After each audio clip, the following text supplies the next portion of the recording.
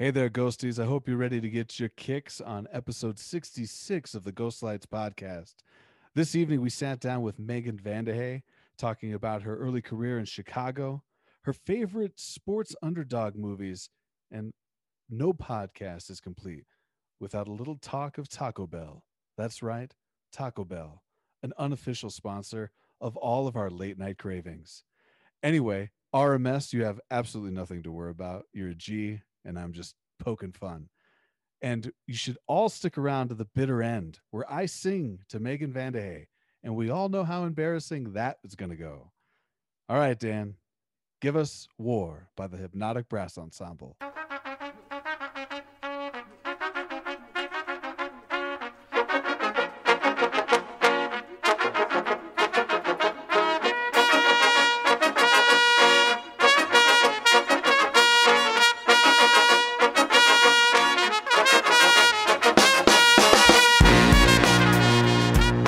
Ghosties, it is your boy Sam Gilstrap. We are back once again, this time with the queen of Colorado musical theater.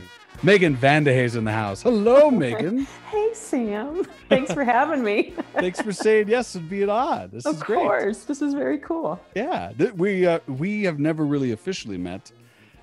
We've always been way too talented, so we're always busy. We're not always around to like post show like gatherings and stuff. I think the closest I got to actually meeting you was I had an audition for Robert when he did the Forgetting Maine or something like that. Oh, Almost Maine. Yes. Almost Maine. Thank you. I thought it was the other title was stuck in my head. So he was doing that at the Avenue Theater, which RIP, shout outs to the Avenue Theater. Yeah. But that was probably as close as I got to like 6 degrees of separation there, huh? Yeah, definitely. I love it. Yeah. No, I have to. I was telling Sam this. I'm terrified of all of this kind of interview stuff. So I try to steer away from this stuff, but I couldn't resist Sam and Dan's invitation. Well, I'm really glad that was enough to bring you over to the dark side with us. Or should say the light side, because we are the Ghost Lights podcast. Oh, fair enough. Okay. Shameless plug. But yes, I will try and I will do my best to like keep this as a relaxed atmosphere as possible. So with that being said, my first question is, who did you vote for? No, don't answer that. I'm kidding. Oh, but I can. Okay. Oh, okay. I mean, anyway, I do actually have a very serious first question. Oh, okay. I want you to close your eyes and I want you to picture this scenario, okay? All right. It's 11 p.m. You just got done with a really exhausting rehearsal, but that Taco Bell on the way home is open. What are you going to get? Oh my God. Did you know that like Taco Bell is my jam? Okay. So I go every time and I get 2 bean burritos and a crunchy taco with a side of nacho cheese to dip my bean burritos into. Damn. That is dedication to the Taco Bell craft right there. Oh, here's the deal. Like Taco Bell, that's the key to my heart. So for me, people like it's really sad when people who know me very well around Christmas time, I don't get fancy gift cards. I get gift cards to Taco Bell. Nice. There we go. Yes, that is my place. It was really sad because I was a little nervous during COVID that they would I think they used to recognize my voice when I'd pull up in the drive-thru. So I was a little nervous that maybe they would actually forget who I was. But yeah. Did that happen? No, they still remembered. As they should. A good customer is hard to find. Now, in fairness, yes. Only second to Taco Bell. This is really going to disgust you, but 7-Eleven nachos, baby. Like I am the queen of 7-Eleven nachos because there's a whole science to it. You know, you've got to take out some of the chips, right? You've got to break over the package, take out some of the chips, and then it's the idea of it's this layering effect that you've got to do with the nacho cheese, and then adding more layers, and then more nacho cheese, and then some jalapenos on the top. I mean, just to really ensure the fact that you are going to shit fire the next day. Which is ultimately my goal. I think everybody can admit to loving that feeling the next day. Oh, is there no better feeling than that? Yeah. I mean, that is a pain earned in fire. I think so. Yeah. Yeah. That is a badge of honor right there. this is a true window into my soul because I still eat like I'm a flippant college kid. If I could live off of 7-Eleven nachos and Taco Bell every day, and some weeks that actually happens. Hey, I have the long ago, the days of bouncing from work to rehearsal, there was nothing but 7-Eleven and fast food stops. There's no judgment here on the Ghost Lights podcast. See, that's never stopped. Into my 40s, Sam, that has never stopped. 37, I'm on that way. Okay, all right. Yeah, this gray in my beard is not makeup. It is all earned. Oh, I realized that after shoveling snow this week. I'm getting old, Sam. I'm getting old. Oh, not that old. And there's always like YouTube yoga, so you can earn some of those years back. If I did yoga, I can't do it. I can't. No, for me, I'm all about, the running on the treadmill, the sweating, the yoga is just, it's too zen. I can't, my mind wanders and I can't do it. It's too zen. That sounds like you don't like to. I'm not a very zen person. You don't like to be alone with your own thoughts. Oh my God, no, it's a dark place, which is why COVID has just been the shits for me, because talk about just leaving you alone constantly with your thoughts. Normally I just bury myself in work so I don't have to deal with anything. There you go. Yeah. Same. I'm really glad that we're taking this time to get to know each other. I'm like, yes, that's exactly what I do. See, I think we're going to be fast friends after all this is done. I'll meet you at Taco Bell and we'll just, we'll bond There's a over Taco our Bell burritos. right across the street from my house. No way. Yeah, there is. Oh. And a blackjack pizza. So it's nothing but quality food over here. Oh, it makes me sad. We moved and I used to have one that was just right around the corner, and now we've moved and the Taco Bell's a little harder to get to. So I am trying to deal with that. It's not hard to get to if you want it. Oh, and trust me, I do. I will drive to any lengths to get to a Taco Bell. but not tonight, because it's past your. It's past my we're doing eating time. It's past the eating time. We're doing the intermittent fasting. Robert's ready to kill me, but that's okay. Hey, just tell him start with a big bowl of oatmeal in the morning. He'll be fine. Oh, jeez. He'll get used to it. I should tell him that. Yeah. Anyway, I do have another important question. Okay. We looked into your website's bio, okay, and it gave us some tidbits. So the Taco Bell thing, I wish I knew in advance. Like, oh, I'm gonna knock her out with this little gem of knowledge that I knew in private. No, I had to look it up 20 minutes ago. Okay. Also, but I pulled up something that was like definitely proves that it should be me and you, and Robert can go take a hike. Ooh. Yeah, that's right. I'm calling him out. Okay. I'm calling him out. I like this. What is your top 4 sports underdog movie? Okay. So definitely in the top 3. You're talking Rocky, you're talking Remember the Titans, and then Hoosiers. Ooh, interesting. What's battling out for that 4th spot? Oh, that's a good question. What is battling for that? Miracle? Rudy? Well, and it's so funny. See, Rudy's one of Robert's favorites, but I don't know why Rudy never really got to me, albeit it was sad. So we lost our dear Rocky Balboa, our little 5-pound Chihuahua. We lost him in November. Oh no. And we ended up we got a new dog and we named him Rudy Rudiger. So, I mean, we really are entrenched in that whole sports underdog theme. I'm trying to think. Okay, I love Major League. Yeah. I love League of Their Own. There's something about baseball. I mean, it's got to be. Oh God, this is embarrassing. What's the Kevin Costner? Field of Dreams. Thank you. Field of Dreams is in there for sure. There's something about baseball that makes me think of my dad, and so baseball underdog movies definitely. But The Natural never did it for me. Oh yeah, The Natural never did it for me either.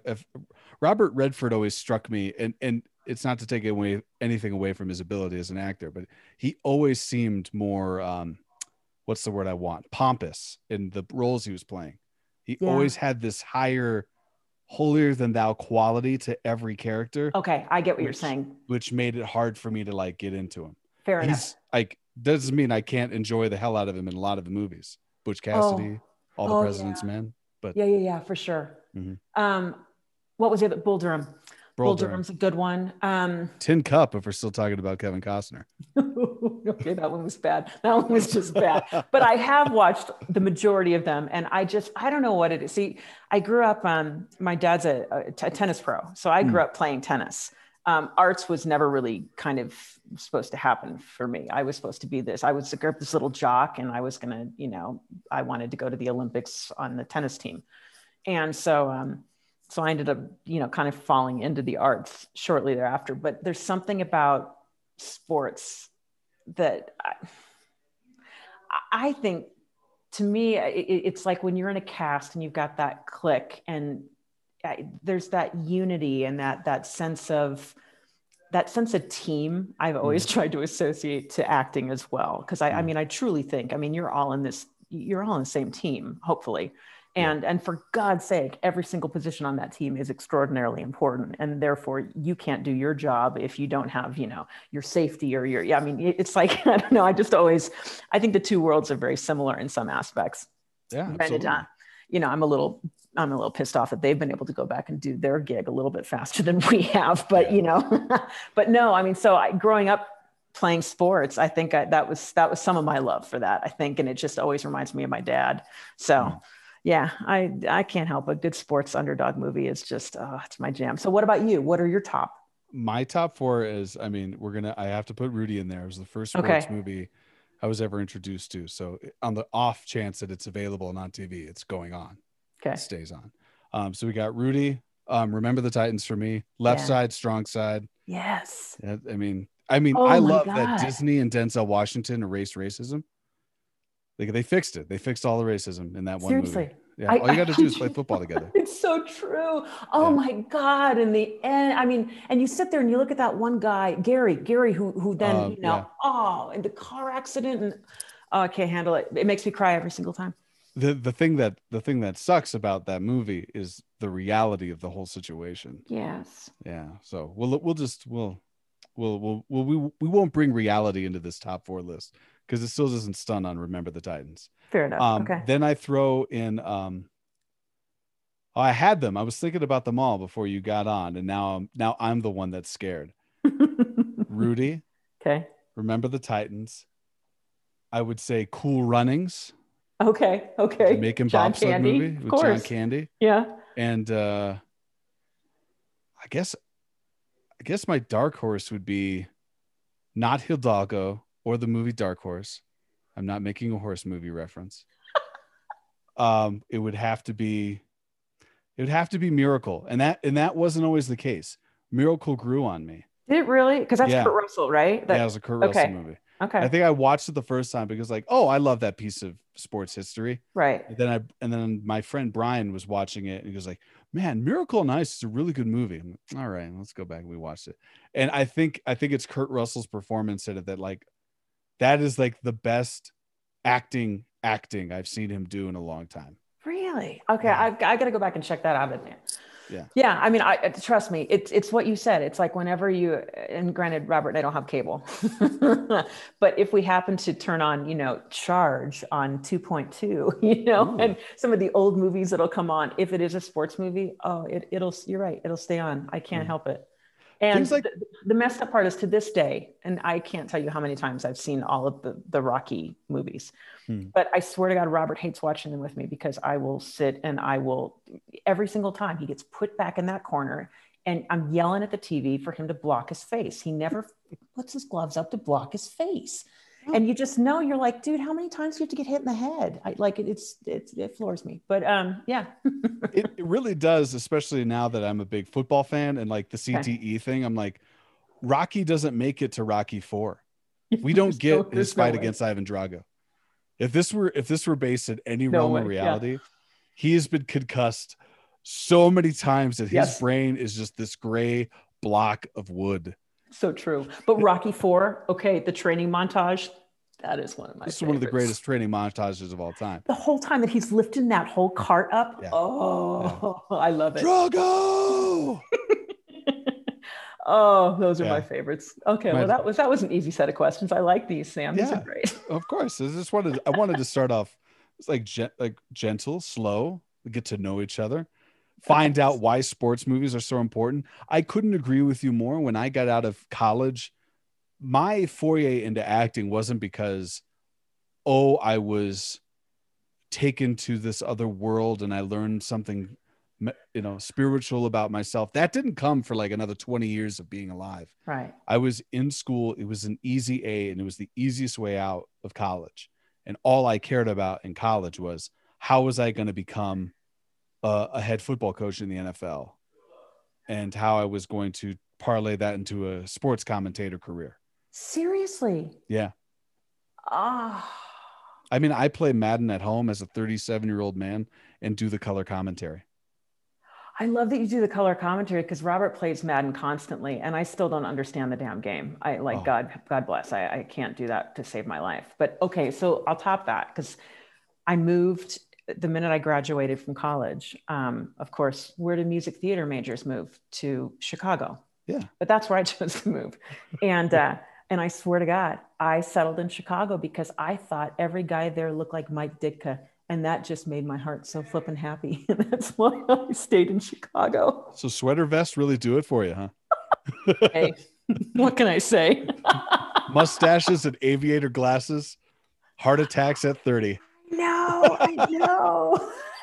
I always think back to that Saturday Night Live skit of, the Bears and those guys. Oh, I just love it. But yeah, so yeah, that's the kind of guy. And obviously you can see I ended up with, the John Goodman, Mike Ditka kind of guy. Absolutely. Yeah. He's also super talented and kind-hearted, and would not mortgage his team's future for Ricky Williams. True. All right. That's true. I'll give you that. That's true. All right. Yeah. Fine. Yeah, there is that. That's true. But part of the reason I fell in love with Robert, though, too, is because he does kind of have that. He's got that kind of John Goodman, Chicago kind of vibe. But you're right. He's got the Rocky Balboa heart of gold. And that's what got me in the end. Yeah. Nice. Yeah. Well, the Ghostlights podcast, reminding you that love is still a thing. Never forget. Yeah. Oh my God. Do you have I would assume you've been to Soldier Field or Wrigley Field. No, Wrigley Field. Yes. So I lived very close to Wrigley Field when I was out in Chicago. Never been to Soldier Field, unfortunately. Oh, okay. But do you have a favorite Wrigley Field moment? Were you sitting next to Steve Bartman?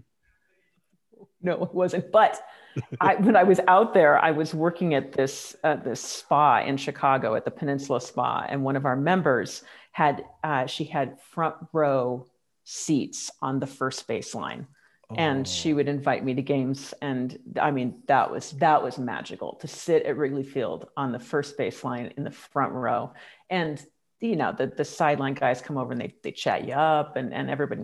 It was awesome. It was like that. That's probably my favorite Wrigley, outside of the vine growing on the wall in the fall and all of that. But yeah, that's definitely pretty cool. The Cubs always have a special place in my heart, because in the summertime, like, I would have cable, but there wouldn't be a lot to watch for me during the day. I'm a big fan of this particular podcast, and a lot of the movies they talk about on this podcast were like being re-shown during this time, but I would never watch them because sitting through a movie at that age was hard for me. Okay. And I would watch the WGN and get Chicago baseball. Yeah. I get the Cubs and I get the White Sox at least 4-day games a week. Nice. And I could sit there and I could watch. And so I fell in love with Harry Carey before he became a meme and an impersonation that I try to do. Cubs win. Hey, Megan, bringing up the Cubs. Who were some of the players on the team that you would watch on that first base side? Was Rhino there? Mr. Sandberg? Nice. Sosa was there when I was, and that was, that was a time period too. I remember my first wedding, my first marriage happened right as the Cubs had made it to the playoffs. And it was the first time in history and everything else. And then that dude caught the ball in the stands. Do you remember all of this? Oh, I know Steve Bartman. And they blew up the ball at Harry Carey's restaurant. I mean, there was this huge gathering, but they had the actual ball and they blew it up, and it was this whole ceremony and it was pretty cool. That poor guy can never show his face in Chicago. I think he had to move. I actually think he had to leave. I think he had to leave Chicago. There's a 30 for 30 about that night and his subsequent exile from the Midwest. Yeah, Gotta go. but You that's gotta. the thing. Yeah. That was the part I loved about Chicago was it's so flipping cold there. It's an indoor kind of town for the most part. I mean, so they love their baseball in the summertime for sure. But I mean, it's a serious sports town. And then other than that, like there are over 300 theaters in the Chicago area because everybody's going inside to find stuff to do. That's a great point. It's an awesome city. Where were some of the places you performed in Chicago? So I worked for Pegasus and I worked for Porchlight and I worked for a place called the Phoenix Ascending and I worked for Circle Theater. I worked for the Apple Tree Theater. A lot of these are gone now. I mean, and I've not been back to Chicago since I left. So I've been back since 2005. But cool area to start. I mean, I would recommend that to anybody who, like for me, I graduated and and you think you know everything, and then you move to a city and you realize you know jack shit about anything. And so, but it was a good city to start in because I really wanted to improve my acting chops. And in Chicago, I mean, there's a theater in every basement and attic, and maybe there are 30 seats to a theater. And so the audience is right on top of you. There's nowhere to hide. And I'd never performed in anything outside of a proscenium kind of stage. So it was an awesome experience to be out there and to truly have to I don't want to say sell it, but again, I guess there was nowhere to hide. You could not be inauthentic in your performance at all, which, I suppose that's what we all dream about, totally. Giving a very sincere, authentic performance. But how often does that actually happen? Yeah, so. I mean, I would say for the artist, that can be a tricky question to answer for themselves. Yeah. I mean, you do all your homework. Hopefully, people at home, hopefully you do your homework. You get off book. You get your blocking memorized or as organically in the brain as possible, depending on what process works best for you. Right. And then you try and get onto the stage and let the character shine through the most. I mean, and if you're doing all of that, it is hard to like say that maybe Friday night's performance was authentic or less or more so than Saturday or Thursdays, whatever, how it breaks down for you. And I would say that in a place that is known for its intimate theater spaces, those are good training grounds to find that level of authenticity. I think that we're all trying to strive for. I mean, when the audience is on top of you, there's no, like you said the words, there's no place to hide. No. You can't. It's can't harder. Fake it. Yeah. I mean, and they see right through you. And that was the part that I think that's when I learned, there are those nights when the emotions are just right there and they're so easy to access. And then there are those nights when, oh God, it's like, you just can't get it to come no matter how hard you're working at it. And it's because you're working at it that it's not coming, but you're trying to repeat the same kind of, investment that you had the night before. And I had to learn that, if it's not there, it's not there, and then stop trying to force it and stop trying to make it happen. You just got to live within the moment that you're in at that exact time. And I mean, I suppose that's the joy of acting is there's no performance that's going to be exactly the same. Yeah, you're absolutely right. It intrigues me to hear you say this because I mean, as much as I knew about you before this evening, I've seen your name attached to musicals. It sounds like what you're saying is stuff that I've learned predominantly from a career that's been built from straight plays. This, if it's not there, how much does that impact a musical performance for you? Same as it would for you. Same as it would for any actor, I think. I think that there's, they're just those, there's those moments that, oh my God, the tears just come so naturally and so easily, and you don't have to work at it. And the next night you're like, oh my God, I can't squeeze one out if I, and it's like you've grown past the point of just trying to, not blink so that the tears can come, or just stare into a particular light so the tears can, like, you've kind of grown past that point. So you want them to be authentic and to, but it's the same exact thing. Musicals or straight plays. And it was funny. Here I moved to Chicago, which was,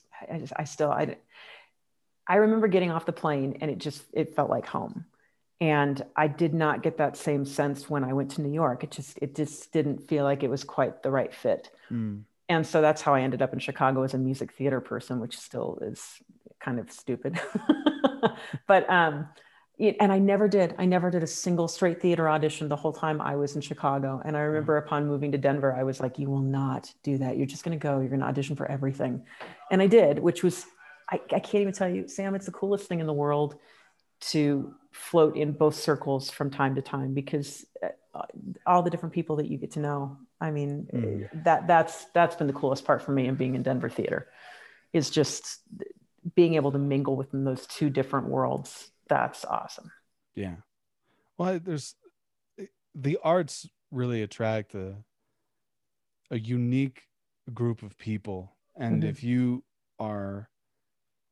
got the good fortune to be able to walk through these two groups as if we're not all artists, as if we are separate in some capacity, you to bounce through those and to collect the personalities that jive well with you. I mean, I love it whenever I get to talk to a friend of mine that I had the good fortune of working with later on in my career, but knew him through his work, Tim Howard. Oh yeah. And it took just to like, whenever me and him like chime in and have a conversation about whiskey, beer, of course, sports, his work, my work, his relationship with a mutual good friend of ours, Stephanie Hesse. I mean, it's great to have those types of bonds, because it takes a special kind of person to make this their refuge and or calling. Yeah, isn't that the truth? I mean, we're all a little crazy. Absolutely. I talk to my dog all the time. He's never going to respond. He'll never say anything back. But I bounce a lot of opinions off of him. But don't you think I swear to God, there are certain times I talk to the dog, because I do that too. And I swear to God, I think he does respond. Like, he does have his way of communicating. Absolutely. Mike's main form of response to any of my problems is to fart and then readjust himself, like move to the other end of the couch. I do have to admit, I was talking to Rudy the other day, and shortly after our conversation, he started licking himself, and I was like, oh, okay, well, I'm glad that's how deeply that went for you, because I felt like we were really connecting. Yeah, absolutely. Let me lick my balls. Yeah. Yeah, there you go.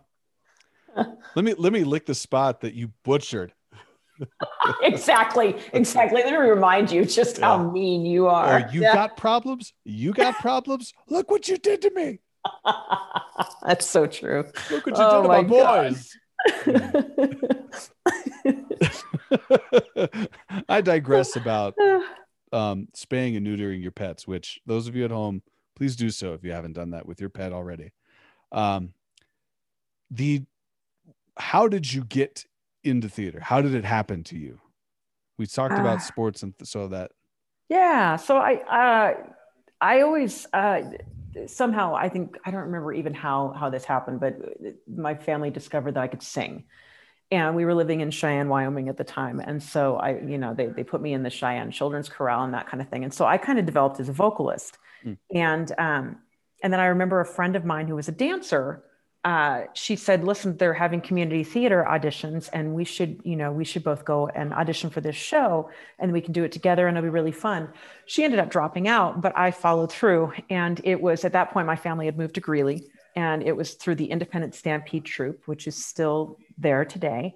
And I was auditioning for Brigadoon.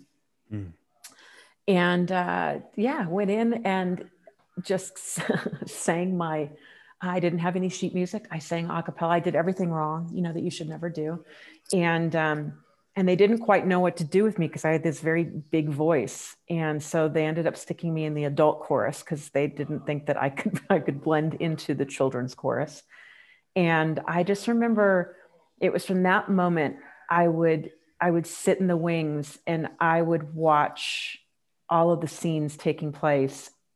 And it was such a different world than what I'd grown up in thus far.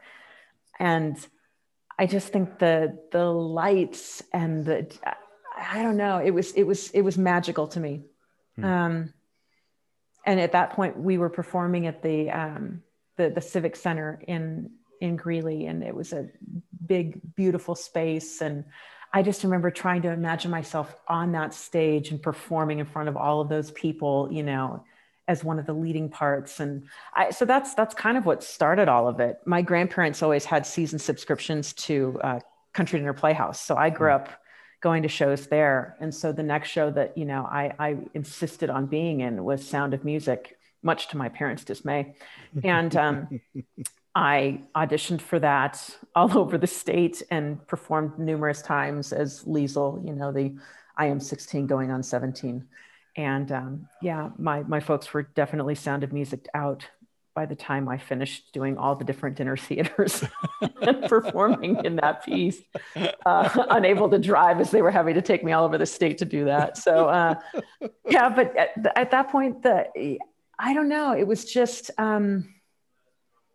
this magical place for me. I loved the sound and the lights, and still to this day, I love to be able to sit in a dark, quiet theater before anybody's gotten there, before, you know, even with just the ghost light on. I love sitting there, and I just love, I don't know, I love the quietness of it, but it's like you can just sense every creative, magical moment that happened in there. Still to this day, I think that there's no greater place than in a dark and quiet theater. So that's kind of how it all started. And I knew from that point on. I was cast in my first show when I was 11, and I knew that that's what I wanted to do. So from that point on, I just majored in it in college, and yeah, that's all she wrote. So yeah, it's not an incredibly exciting story, but yeah. Hey, it's your story. Your story is special enough. Okay, yeah. So how has that magic changed for you? Has it at all? Has it evolved? Yeah. I mean, let's be honest. I don't think any performer can tell you that they've maintained the same degree of magic from the first time that they hit the stage to their present life. It definitely ebbs and flows. Sometimes it's the show. Well, and as a performer, sometimes you just happen to catch lightning in a bottle. Yeah. And I mean, I've got to be honest, it's only happened maybe a handful of times for me, where it's like, it's the right piece, and it's the right cast, and it's the right venue, and the right director, and and it's like all the pieces come together to just make this magical, electric kind of experience. Yeah, I want to say maybe that's happened 5 times in my performing career, where everything comes together. Yeah. But I'm trying to think. Yeah, it's still pretty magical. With a dose of reality, though, you get a little older, and I don't know. You start looking at your retirement account. and occasionally some of the magic wanes a little bit as you go, oh, you had to be a performer. You had to be a performer. But, every now and then I remember I was at the Fox in 2015, and we were doing Big Fish. And Charlie Packard and Brandon Case and, oh, good Lord, all of those guys would use any and every excuse to do like the potato launchers of, flying fish through the air. And I mean, any kind of technical gizmos and gadgets that they could, instill in the show, they did. But there was something, I remember watching the opening number every night backstage, like right over Lindsay Sullivan's stage management desk. And it filled me with that childlike magic again of theater. And there was something about that particular show that, for whatever reason, I don't know, through time, and you get a little hardened, you get a little jaded. And there was something about that show that somehow thawed my heart a little bit. And I just feel like it opened me back up again to the magic of theater. So I don't know. So Sam, I guess answering your question, it comes and goes for me. Yeah. I wish that I could still maintain that magical awe that I first started out with. And And I tell you what, I think I'm thinking all of us are going to have that magical awe when we finally get back to doing it again. Yeah. After having a nice year break. Yeah. I mean, I think that I think you start to take things for granted, you know, 100%. And maybe that kind of, you work extraordinarily regularly too. And there's just, you know, when you're going from show to show to show to show, at times it's difficult to remember to stay in the moment and truly enjoy that show, because you're already thinking about the audition for the next show and the next show. And so I think I do best when I'm maintaining, you know, in the moment appreciation of what I have. Yeah. I think for me, and you mentioned one of the things that you still often like to do is sit in the dark of the theater and just kind of just be there, whether you're just relaxing after a day of work before they turn the lights on and it's time to go to work again or whatever. For me, I started doing this later on with the last like 3 or 4 shows before the pandemic hit. I would get dressed early and I would get to my spot as early as I possibly could in terms of like not throwing off the traffic backstage. And I would get, and the moment in mind for me is I'm remembering Curious Incident over at Betsy. Okay. And I would sit backstage and I would stare at this oval dome that we had created, this half dome. And I would watch like the first scene kind of transpire and just consistently remind myself before I go out there, I'm like, you're really fucking lucky.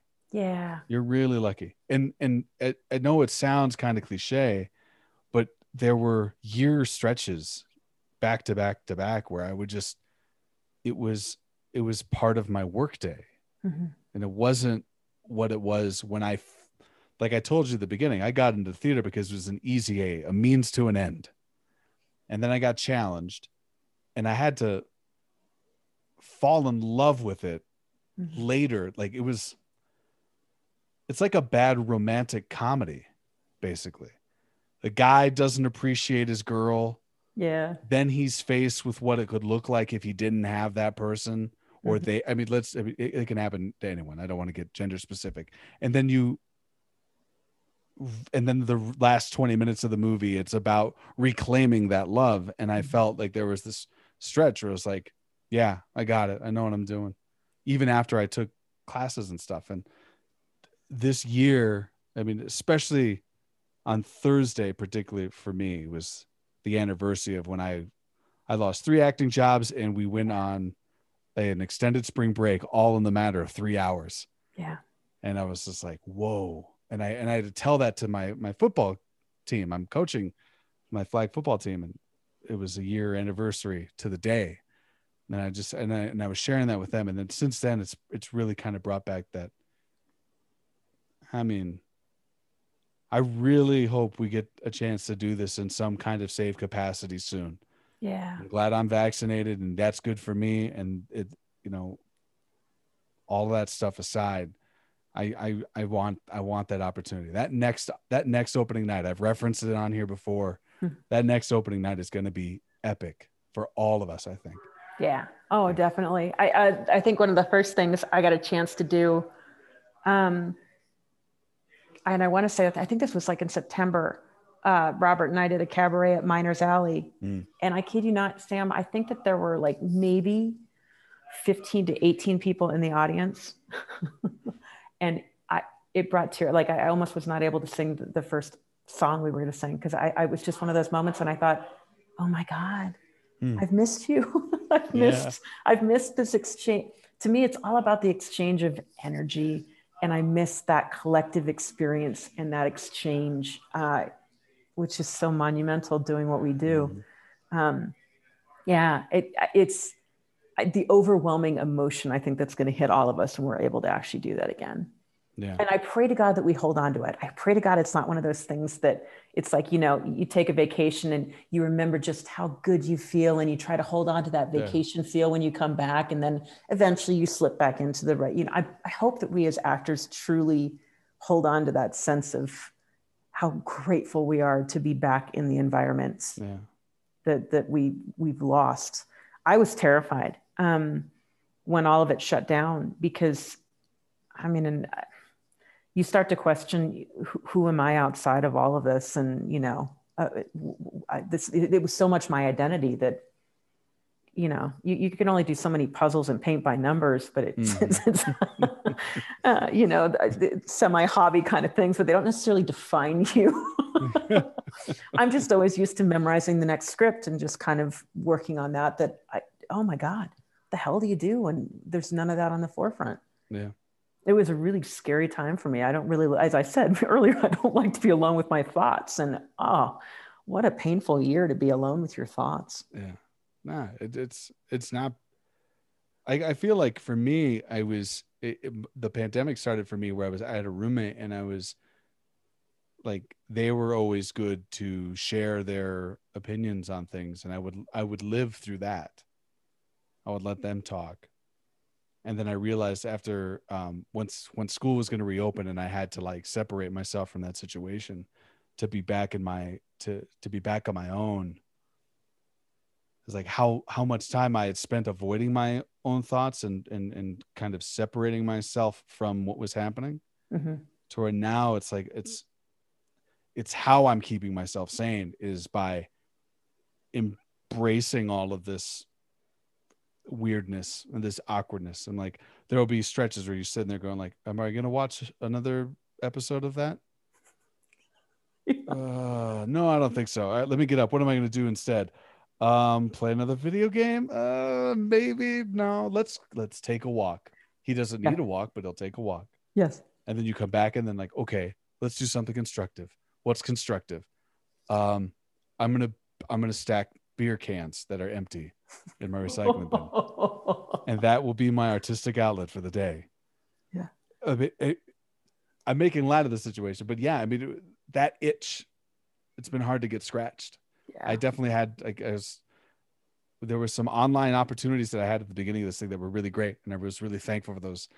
And I caught myself even in those instances taking the craft of the work for granted. Yeah. Like, because it's not a real rehearsal. No, I think I did the exact same thing, Sam. Yeah. And it was just like, well, this isn't really what I do. This isn't really the kind of performing that I do. It's different. It's, you know, no, so I would agree with that. I don't know. It's going to be magical. But at the same time though, too, I'm a little terrified to get back. I mean, I can't wait, but I'm terrified. I'm terrified what theater will look like. I'm terrified. I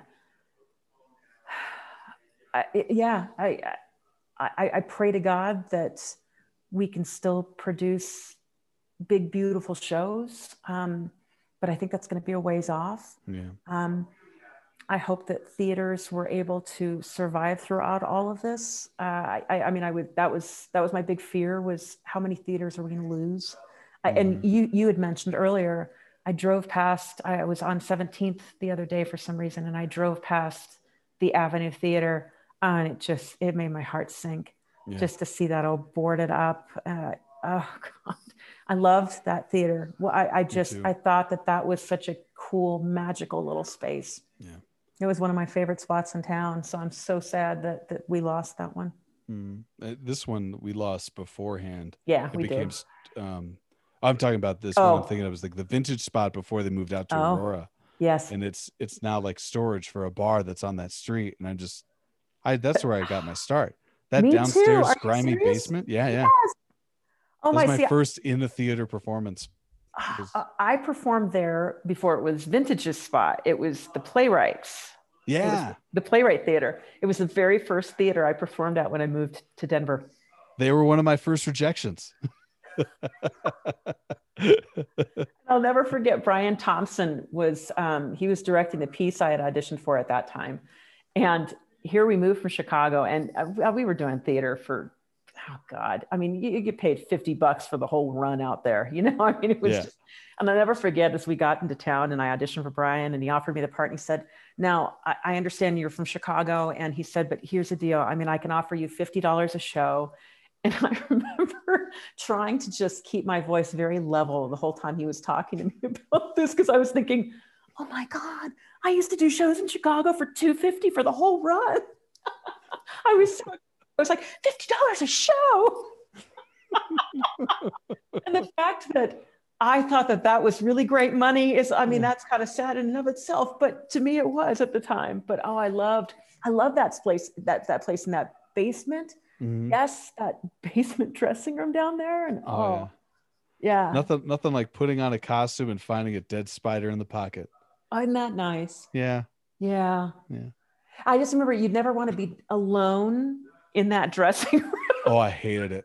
I thought it was so creepy. Oh man. Yeah. If those peeling walls could talk. Oh, but yeah, it made me so sad to watch that space turn, because then I went back later on and I was able to do Grey Gardens for Vintage Theater there. And I was a little sad when they moved from that space out to Aurora too, because I thought that there was something so, granted it's a postage stamp, but there was something still kind of, I don't know. I loved the way the stage was situated. I loved that damn bar that was right there on the corner. Yeah. Oh yeah. I love that bar. I've banged my head on that once. You mentioned Grey Gardens, and I think a podcast with Megan Vandehay would be remiss if we didn't bring it up. So I'm glad that you brought it up. Specifically, my opinion, when I saw that what's Grey Gardens? That's a musical? Yeah. How are they going to do a musical in that small space? And granted, like before that, they did a funny thing happened on the way to the Forum, and the list goes on. But like, what's it like doing a musical in an intimate space like that? Like, are you allowed to belt? Oh, sure. I mean, I think you got to temper it a little bit. I mean, Lord knows, I don't think an audience wants to sit and listen to somebody belt nonstop for 2 hours. That's exhausting. Well, strap in, because if we're going to a karaoke bar, that's what you get with me. Saddle up, baby. Yeah. But no, but it's the same as like, if you were to go to see, I don't know. So I'm trying to think of, having an actor yell at you, you know, in an intimate space, same kind of thing. So, I mean, it doesn't necessarily require the same, but at the same time, that space could suck up a lot of sound. I mean, and we weren't mic'd at all. And I love being in an intimate space where you don't have to wear a mic. That makes me very happy. Yeah. No, again, that's my favorite. I love performing in small little spaces and doing musicals. I think that there's something so cool about that. I love that odd space at Vintage now, that rectangular room, you know, where you kind of go, God almighty, that's a weird ass space to sing in too. But no, I love those little postage stamp, you know, boxes. I think they're fantastic. Nice. You're so damn close to the audience. They can see and feel everything. And I think it gives you as an actor even a greater range of dynamics to play with, because you can get really quiet and they're still right there with you. Yeah, that's true. I feel like those spaces allow you that a little more freedom. Yes. Which I would, for a kid when he coming out of college, was counterintuitive for me. Really? I had 2 lines in Romeo and Juliet in my first show. Okay. And I yelled them at the top of my lungs. Do you bite your thumb at me, sir? Anyway. No, but here's the deal. It's no different than when you're labeled a belter early on in your career, and you feel like the only way that you can move people is to push them back against, you know, their seats. Yeah. I'll never forget. I think I had a director who looked at me and said, yes, but isn't the goal to draw them into your story versus push them away? And I thought, it was the best thing that any music director or director could ever tell me was, you know, because again, don't get me wrong, listening to somebody who can belt those high notes, there's something incredibly powerful about that. But to me, there's something even more powerful about watching somebody shape and build a song and draw you in versus push you away. Yeah, absolutely. And those spaces really put you to the test for that. Oh God, yeah. Yeah. What are some of your favorite performance stories? Like, you talk about those moments or theater experiences where you get 100% buy-in from everybody and it feels like all the pieces fall into place. Is there something that sticks out in your mind? The ones that stick out in my mind. I don't know. I've been fortunate. I've had some really great ones. Grey Gardens was a hoot. I'll never forget at the old Vintage. We were behind technically, and I don't remember why exactly. I think it was just the damn house was just big and difficult, and I'll never forget. We were trying to figure out how to get the walls in and out quickly and that kind of thing. Or I shouldn't say I was standing in front of the walls as they were trying to dismantle them behind me. And I think that they were being held together by some of those C-clamps and that kind of thing. Yeah. And I'll never forget Rebecca Joseph, who was our stage manager, saying that every now and then she'd get a little nervous as she'd watch me performing one of the songs, and you just kind of watch the walls just kind of rock a little bit. She was so nervous that they were just going to come down right on top of me. But gosh, I'm trying to think of what stories I can tell you that won't incriminate anybody. Any stories about a stagehand walking on in the middle of a solo? A stagehand walking on in the middle of a solo. God, I can't think of any. You're too in the moment. Was there somebody who walked on in the middle of my solo? I have an inside story. Yeah. Oh my God, please tell. So I think it was one of the more recent, and he'll correct me later, I'm sure, but a good friend of mine, Bradley, was working on a show. It was like an assistant stage manager for one of your performances at Vintage of late, and it was like his first day on the job. They needed somebody to come in and like work this particular crew run. So he was like, "Yeah, I got you, Johnny on the spot, there to save the day." And they didn't. Whatever happened, he brought. It was like in the midst of bringing on a table at the start of one of your solos, realized what was happening, and then like slowly walks back. Are you serious? Yeah. I didn't even. I was not even aware of that. That cracks me up. Yeah. Okay, well, let's see here. I'm tanking on this on my whole story thing. I knew you were going to ask me a question, and my mind goes blank. There was an interesting thing that happened to me on the way to the forum. Exactly. Sorry. No, that would be a funny thing, not interesting. Yeah. But I was down in the Springs doing Fun Home, and I'll never forget. It was opening night, and I was getting ready. I just got into the theater, and at one point, one of the orchestra members, the gal who played our cellist, came down, and she just said, "Are you the woman who plays the mother?" And I said, "Yeah, I am." And she said, "I'm Helen." And I kept looking at her because I was just having one of those, actor moments on the opening night. And I kept thinking, "No, I've met you. That's not your name. What do you mean?" And of course she was saying, I'm the character that you're portraying on stage. That's my life. That's my story. That's, I've lived this. And I just remember it was one of those times, Sam, when you kind of go, oh God, it made me recognize that every now and then what we do matters, in the sense that we are telling somebody's personal story. Yeah. And I don't know, it made me feel as though there was additional weight to what I did, or that it really mattered. I mean, I don't know how often you feel that way. Sometimes as an actor, I feel, I don't know, easily dismissed at times. Or Robert and I have often joked about the fact that, if there is the ark that's going to come and, take us away at one point, actors are going to be the last people to board the ship, because really, what do we have to offer? And so no one needs to be entertained. I suppose. But it's like, how many of us do you really want around? I mean, you don't want that many people trying to, top each other and entertain. So I've always thought that, I wouldn't make it on the ark. But but it was one of those moments that you kind of go, oh wow, it does matter. It was nice to just have that validation that you are a part of something that is important. And I know that I know that we take people away from their bad day and that kind of stuff, but it's easy to forget 25 years into doing it that absolutely that it still matters.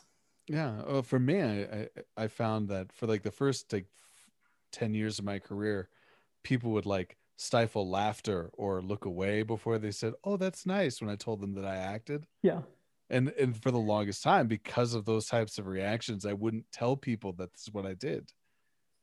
I wasn't an artist. I would make jokes about how uncreative I was or what have you, and always say that other people told better stories than I did. And then it was, no, after a while, and you get a little more confident in it, but it takes a moment like that. Yeah, it does. Like, and then unfortunately, every year I have to go do my taxes and I have to justify that I am still a contributing member to society. Same. I think I've changed my job title on my 1090 or whatever it is, my 1040 every single year. Sometimes I'm a supply coordinator. Sometimes I'm an actor. Sometimes I'm a teacher. Sometimes I'm a podcaster. That's what it's going to be for 2021. Be prepared, the IRS. Give me my money. I've always stuck with actor. And I remember the poor agent I was going to a while back. She just said, you lose money doing this every year. And I wanted to look at her and go, well, I'm specifically writing a lot off so that, yeah. but yeah, I do know that I lose quite a bit of money doing this. But you're rich in other ways, Megan. Oh, no, that is very true. And the messed up part about all of it is, I kind of suck at everything else. I'm working an office job at the moment, and it makes me realize that, shit, I'm really only good at this one thing. Same. God, please let me back on stage because, the poor law office, I think they're ready to get rid of me. Keep her.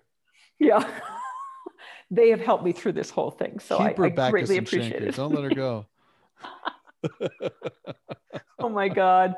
Yeah, so true. But yes, God help me. I'm trying to, Sam, all my stories they're eluding me at the moment.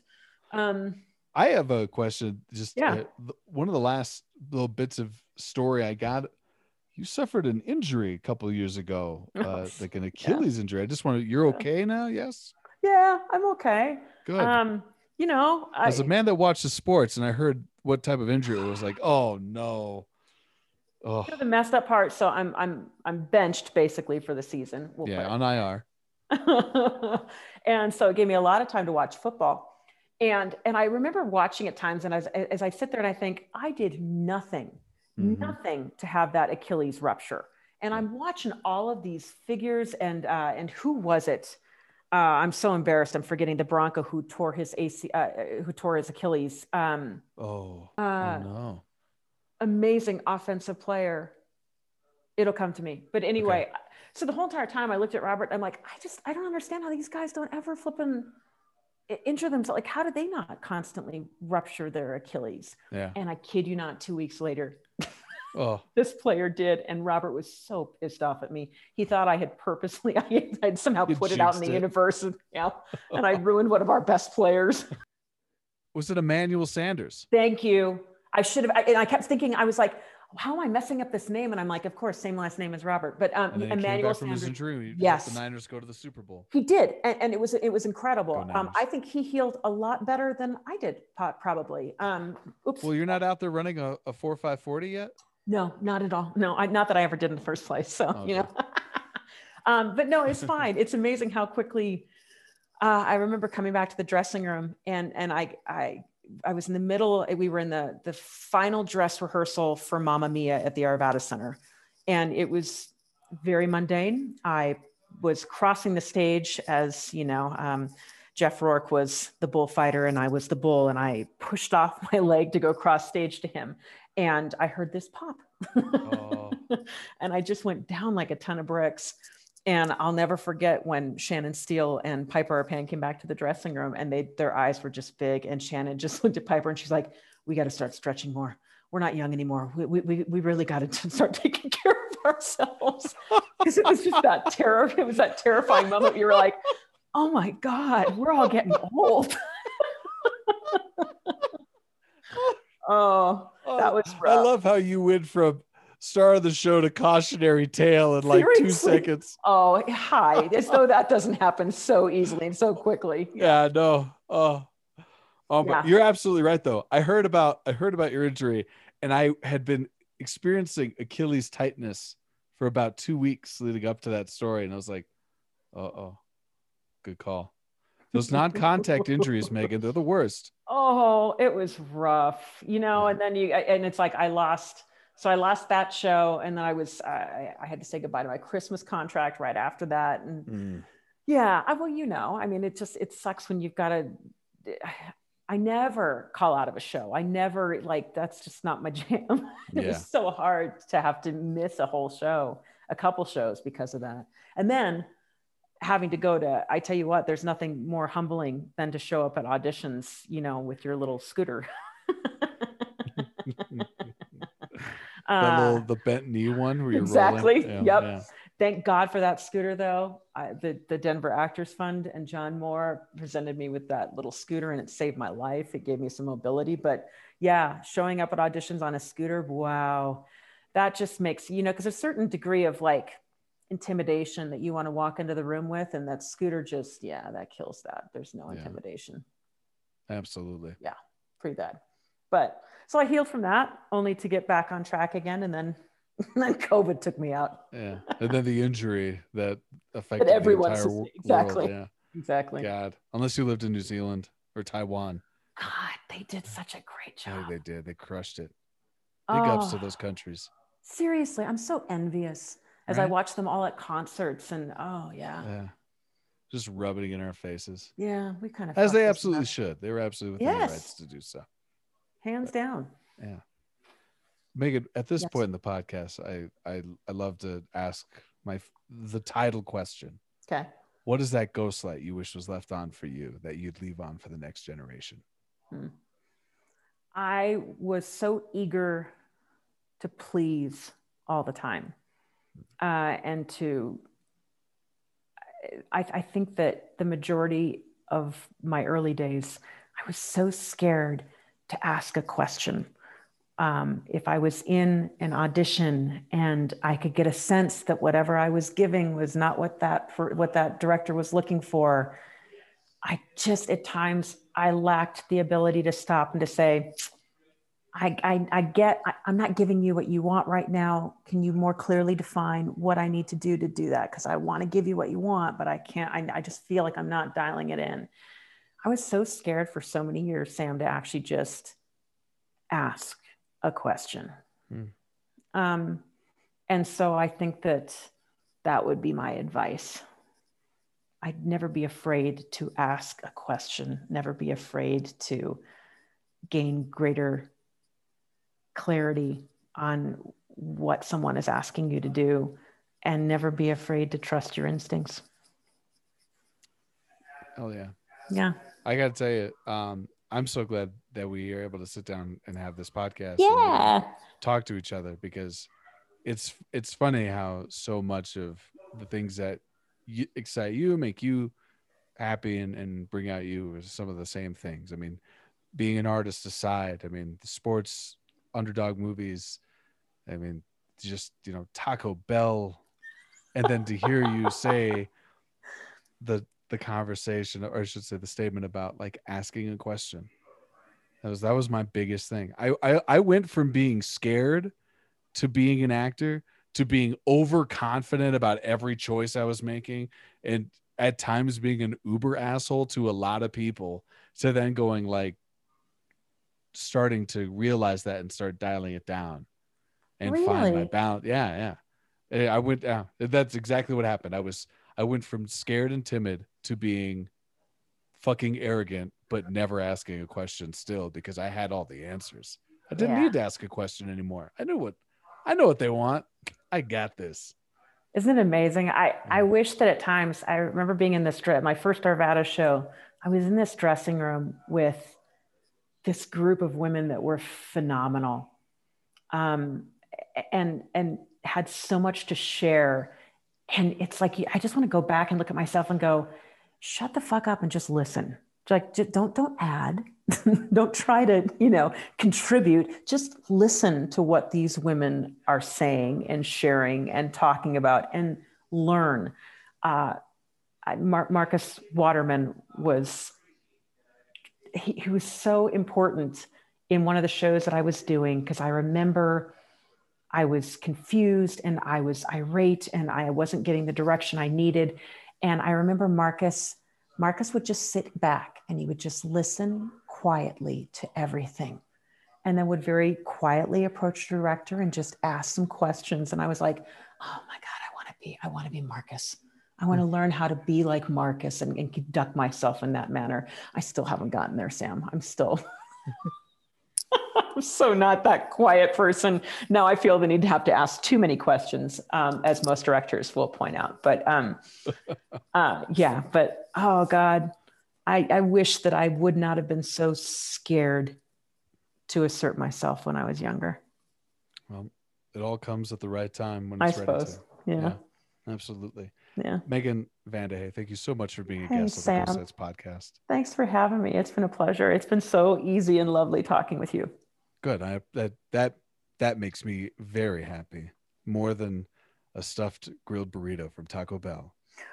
Oh, Sam, nay, my friend. You cannot leave me like that. I won't. In fact, I will leave you with a little bit of John Legend. Oh. Let's see if I can do it here. Okay. Girl, I'm in love with you. This ain't the honeymoon.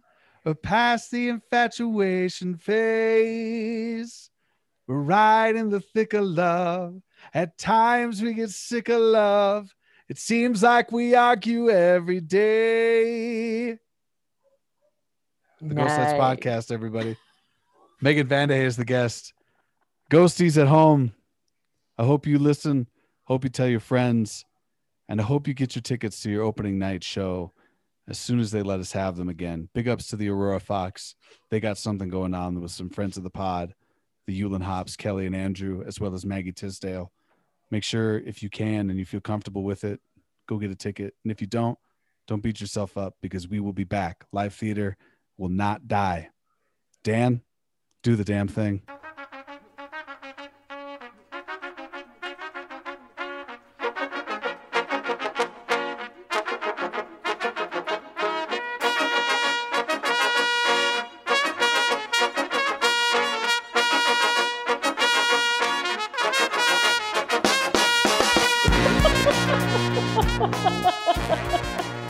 Yeah.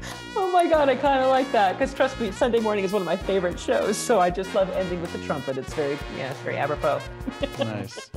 Hey guys, thanks so much for having me. I appreciate it. Oh my God, thank you so much. It was a great conversation.